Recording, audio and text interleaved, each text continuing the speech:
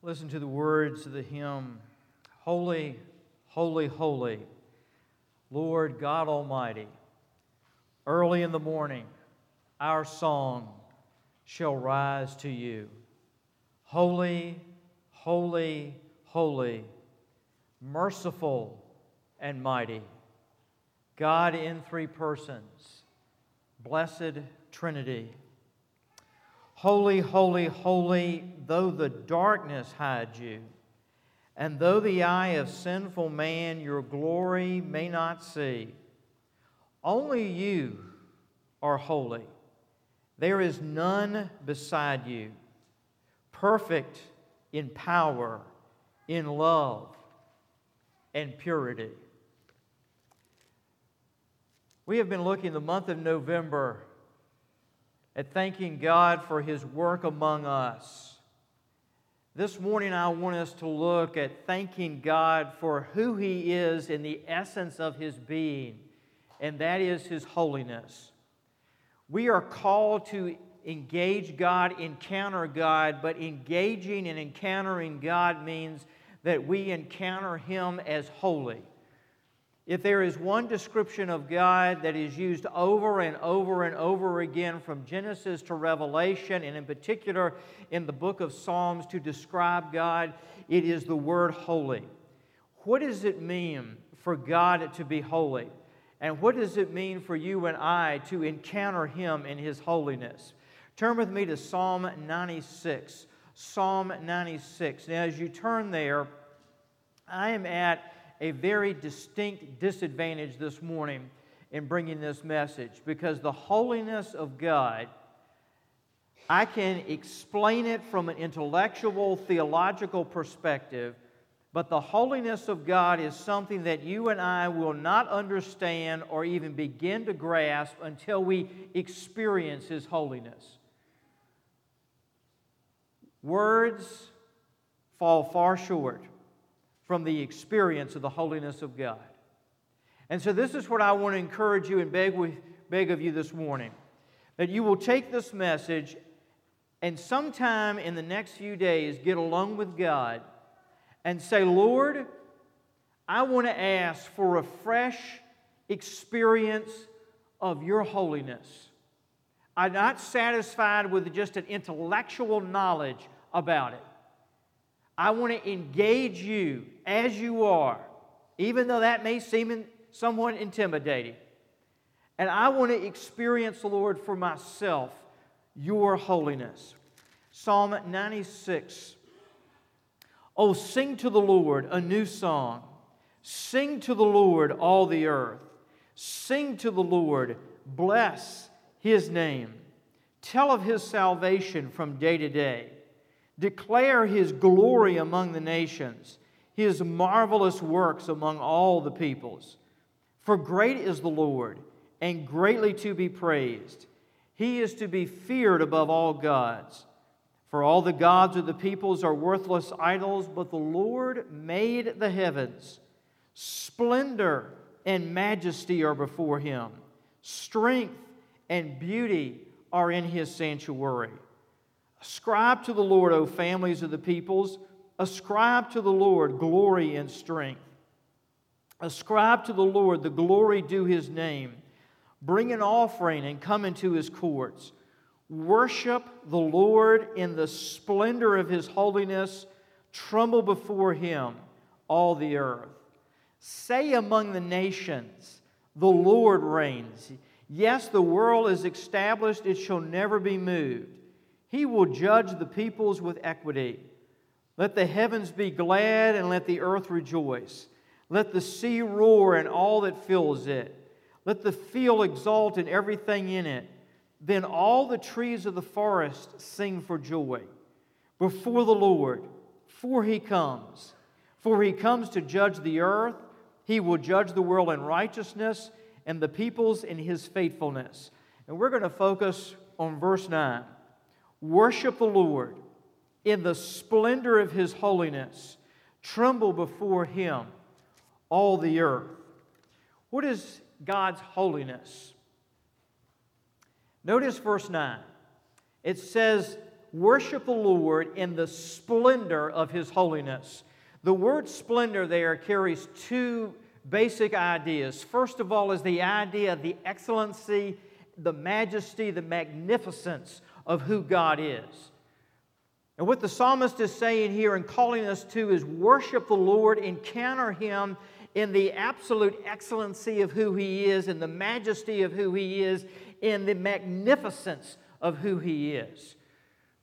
So many times our worship and our anticipation of worship is too mild, too laid back. And the reason for that is we are anticipating a God who is weaker and more inadequate than who He is.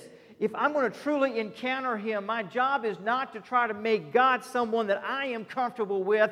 It is rather for me to adjust to who He is in His excellence and in His majesty and in His magnificence. And by the way, folks, when we adjust to God in His greatness, the side benefit of that is when we go through difficult times in life, a weak, vacillating, inadequate God will not get us through. But the powerful God that He is, the God of Abraham, Isaac, and Jacob, the one who created this earth, He is the one who will get you through when you're in the emergency room. He is the one who will take hold of your hand and walk with you out of a cemetery and tell you there is a tomorrow. He is the one that you can call upon when you look and you wonder how you're going to take another step forward. He is the great God that we are called upon here to worship. He is the same one who took all of our sin on the cross in His Son, the Lord Jesus Christ, and 3 days later walked out of there resurrected in all power and in all glory, having conquered our sin, our guilt, our shame, death, and the grave. Worship Him in the majesty of who He is, in the magnificence of who He is. The word splendor there is a Hebrew word that also means a combination in harmony of all of the elements of who God is, all the attributes of who God is. Have you ever been to hear a symphony, either heard it in person or watched it on television? And before the symphony begins to play, all the instruments are up there and they're all tuning. I guess that's what they call it. That's not my field, but anyway, it is a horrible sound. I mean, you're sitting there listening, and it's just all this discord and these terrible sounds, and it's like, I'm going to use an old expression here, fingers on a chalkboard. It sounds absolutely horrible. And then when the orchestra leader stands up, all of that horrible sound stops, and everything blends together and comes together, and you have this magnificent sound that begins because all of those various different instruments now are playing together in harmony. The idea here of worshiping God in the splendor of His holiness, this word splendor, is the idea of all that God is in harmony. Hearing God, seeing God, experiencing God in the harmony of who He is. So the power of God, the love of God, the majesty of God, the grace of God, you name it, every aspect of who God is, we are seeing and we are hearing it together. One of the problems sometimes I think we have in understanding God is we try to dissect God. In the West, intellectually, we are very given to trying to put everything underneath a microscope and dissect it and examine it and look at it. So we'll take the power of God and the love of God and the grace of God and try to sort of dissect it and examine it, see if we can understand it. But the idea here is not to try to dissect God, not to try to put God under a microscope. It is rather to listen and watch and engage God in all that He is, so that I am engaging the Lord in the absolute harmony of all that He is. Worship Him in the splendor of His holiness. Now, the word holiness. Several ideas in the word holiness. First of all, the word in its root means to mark something off. To mark something off. The word as it was used in the ancient Semitic language meant that you took something and you marked it off and you separated it and you said this is different, this is separate, this is other than what everything else is. The word sacred came to be associated with it. So if you said something was holy, you meant it was different from everything else. Humanity was separate from everything else. It had been marked differently. It was other than everything else. It was worthy of respect and awe. And the idea of the holiness of God is that God is other than us. He is separate and He is different from us. Now, our temptation at this point is to say, well, because God's different than me and other than me, then I'm just going to sort of withdraw from God because I'm sort of scared of Him and intimidated by Him, etc. But I need Him to be other than me. I need Him to be far more powerful than I am. I need Him in His greatness. I need Him in who He is as being other than who I am. He is in a different sphere than what we are in. I talked about it several weeks ago. I said, if you look in this room right now, there are Wi-Fi connections in here. We can't see them. We can't touch them. They operate in a whole different sphere, but they're here. The power, the presence, and who God is in a different sphere, but that does not keep Him from being present with us. The second idea in holiness is that God is absolute purity. When we encounter God, we are encountering Him as absolute, total purity. He is like a gem. He is without flaw. He is without stain. Total, absolute purity. So the idea of the holiness of God is that God is other than us. He is different from us. He is above, greater than us, but He is also that in absolute, total purity. And we don't know anything in this life that has not been touched and stained by sin. So it is hard for us to wrap our minds around God being absolute, total purity. But that is what He is. That is the idea of His holiness. Think about God as creator. When God burst onto the scenes in the opening chapters of the book of Genesis and He begins to create, He creates as separate from and different from and far greater than His creation. God moves in His creation, but He is separate from the creation. He's not controlled by the creation. He is other than the creation. And how does He create? He created in absolute purity. Sin was not present.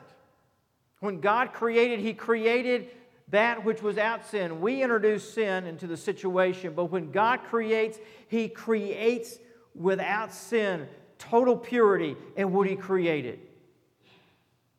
Worship Him, how? In the splendor, in the harmony, in the coming together of all that He is in His holiness. Now, how do we respond to the holiness of God? The temptation to respond to the holiness of God is to say, I'm overwhelmed by His holiness, so I'm going to withdraw from it. The temptation is to say, I am so unholy that I cannot encounter His holiness. The temptation is to look at His holiness and say, I am so sinful, I'm so messed up. Lord, I just don't want to do that. And then sometimes it's just we have a laziness about us. Well, I just don't want to put the time, effort, or energy into encountering His holiness. Now, how do you and I encounter His holiness? We're going to look at the two words that He uses here in just a moment, but I want to hit on one point before we get to that, and that is the issue of how can you and I be worthy to encounter the holiness of God. Well, the first thing you and I don't need to do is if we look inside ourselves and make a decision about whether we're worthy to encounter the holiness of God, we're going to give up before we ever get started. How do you and I have the ability, the worthiness to encounter God in His holiness?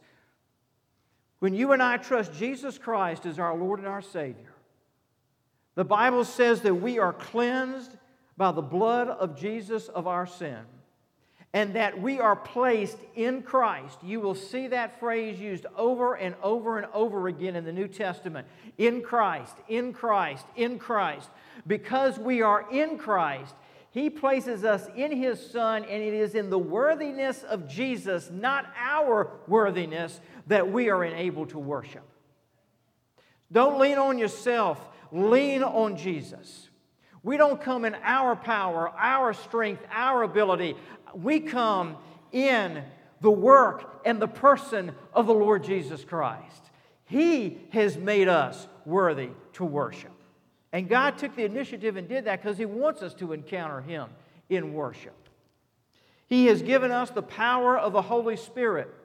And the power of the Holy Spirit, as we're going to see in a few moments, creates within us a yearning to worship the Lord. Now, how do we respond to the holiness of God? Verse 9, he says, worship the Lord and tremble before Him, all the earth. First of all, he says, worship. Now, I need you to do something with me for a minute. I need you to take all your preconceived notions about worship and sort of lay them aside for a minute, okay? Because when we start talking about worship, we usually start talking about style and what style we like and what style we don't like, which I understand that, but that really doesn't have anything to do that much with what worship is about. We tend to think about Sunday morning, what kind of room we're sitting in, and how if it's hot, cold, and what kind of the instruments and the whole 9 yards. But that's not the idea of what he's talking about here.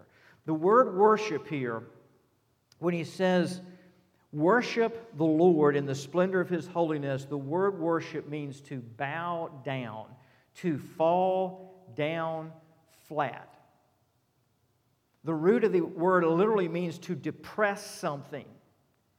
It was a term that was used in a reflexive sense in that day, that when you saw royalty, you automatically responded to royalty by getting on your knees or laying down flat on the ground, and your physical body posture was saying to the king that was passing by, you are the king, I am your subject, I submit to you, I do whatever you say, and you are absolutely, totally worthy of any adoration that I give you. And my body posture of being on my knees or lying down is my way of physically, visibly saying to you that you are worthy. So the idea here of worshiping Him in the splendor of His holiness is that when I come into the presence of God, the first thing I do is I bow before Him and I say, Lord, you are worthy, and because you are worthy of my adoration and of my life and of my obedience, I bow before you. I just stretch out before you. Let me suggest that when you get alone with the Lord periodically, that you and I do just that. Now, I know it's not Baptist to do a lot of bowing and getting down. It's biblical, may not be Baptist, I won't go there. But anyway, it does good to use our bodies to worship Him. And just get alone with God and say, Lord, I want to kneel before you. I just want to lay out on the ground before you. I want my body to say to you in the position I'm putting it in, that I submit to you, and you are worthy of my adoration. You are worthy of my praise. You are worthy of my life. The idea is that when I worship, humility dies like a dye would deeper into my soul. Worship is a huge statement of ownership. I am saying to Him in worship, I belong to you, God. I am yours. The Bible says that we were bought with the precious blood of Christ. And so when I worship Him, I am making a statement to Him that, Jesus, I belong to you. Worship the Lord. The word Lord there is capital L-O-R-D. It's the covenant name of God. Again, in the covenant idea, it's that sense of belonging. I belong to Him. He belongs to me. And then it says, tremble before Him, all the earth. Now, the word tremble there in the original Hebrew of this passage carries two ideas with it. The first is the idea of deep awe. I am just awed by God. You know, we live in a day and age where we throw the word awesome around about everything. Pizza is awesome. You know, whatever experience we have, it is awesome. Everything is awesome. Or epic, you know, whatever the term is. And sometimes I get a little nervous that because we're ascribing awesomeness to everything, nothing really is awesome after a while. The idea here is that He is the absolute total, I'm going to make up a word here, awesomeness. You can't get any more awesome than He is. Let me encourage you to use your imagination and do this. Find yourself, place yourself at the foot of the cross, looking up at Jesus, dying, being crucified for you and for me, shedding every ounce of blood in His body for us.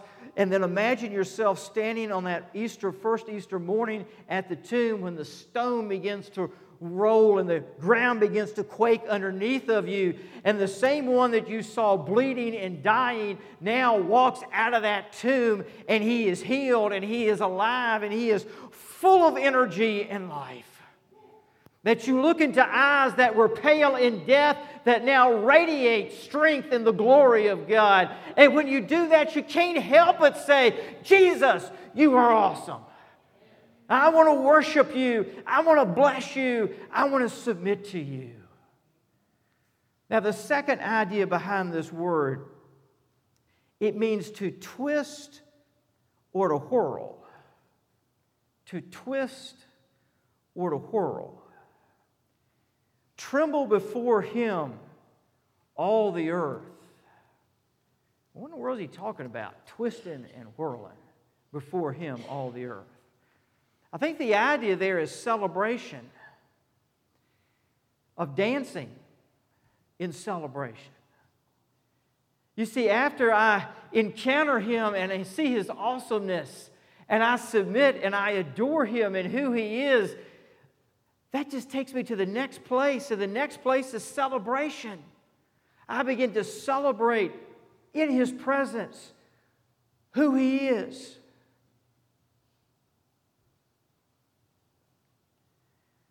Years ago, when I went to be the pastor at South Norfolk Baptist Church, we were located in an urban inner city community, and our theme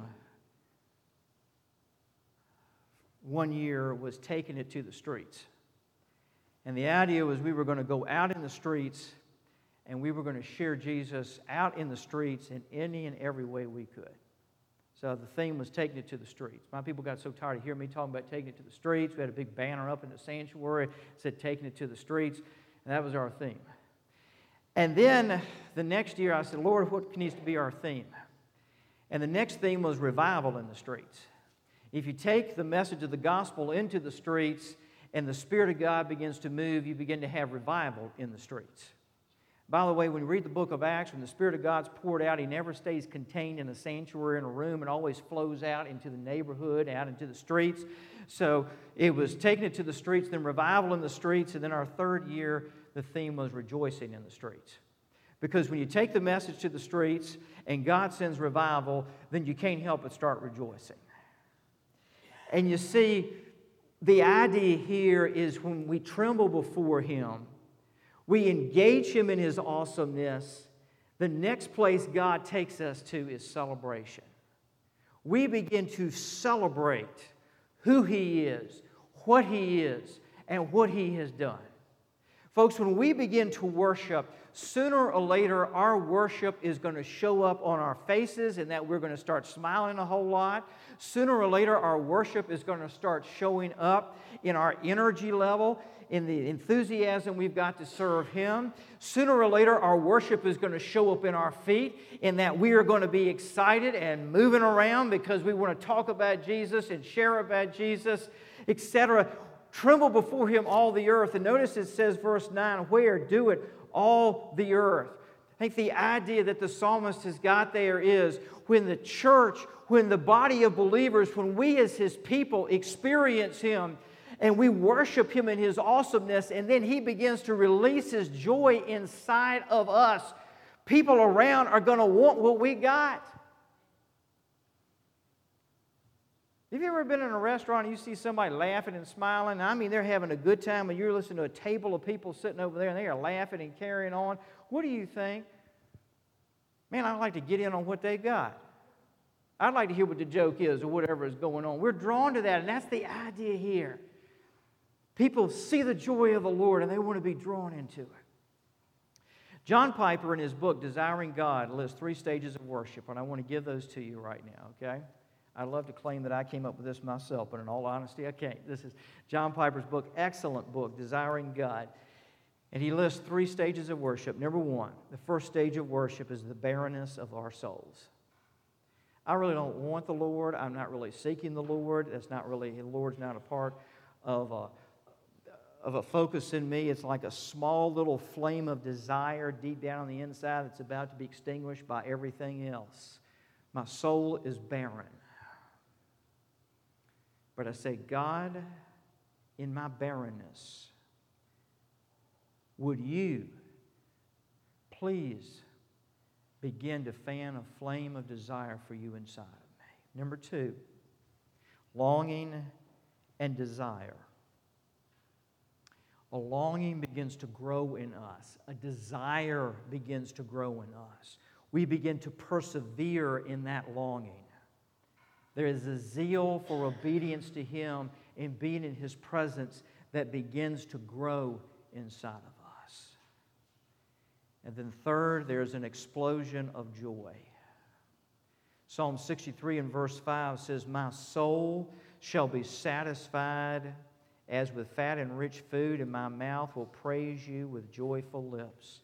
We start with barrenness, we go to longing, and then at some point, He releases within us that explosion of joy. Here again, the words of that hymn that I opened with. The third stanza expresses our frustration at trying to connect with God. Holy, holy, holy, though the darkness hides you, though the eye of sinful man your glory I may not see, only you are holy. There is none beside you. You're perfect in your power, in your love, and in your purity. Holy, holy, holy Lord God Almighty, all your works shall praise your name in earth and sky and sea. Holy, holy, holy Lord, you are merciful and mighty. God in 3 persons, blessed Trinity. Let's pray. Lord, we want to encounter you today in your holiness. We thank you for your holiness. We thank you for the call that you have given us to encounter you in your holiness. And we just want to bless you and praise you and worship you as holy God. Lord, thank you for coming to us as you've come to us. And thank you that we see your splendor, your majesty, your harmony, your awesomeness in the person of your Son, our Savior, the Lord Jesus Christ. And now with our heads bowed and our eyes closed, if you're here today and you need to give your life to Jesus and begin to know Him, to follow Him, to serve Him, to walk with Him, I want to invite you, I want to encourage you as we sing to walk the aisle of this church in just a moment and say, today I want to follow Jesus and I want to know Him and I want to serve Him. I want to know what it is for my sins to be cleansed and guilt to be taken away. I want to worship Him and follow Him.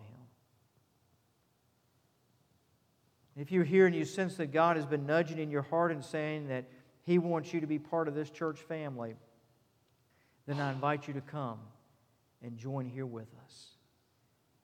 If you want to come and just kneel before the Lord and worship Him during the time of invitation, feel free to do that. I want to encourage all of us during this time to worship the Lord in the splendor and the magnificence of His holiness. In Jesus' name we pray.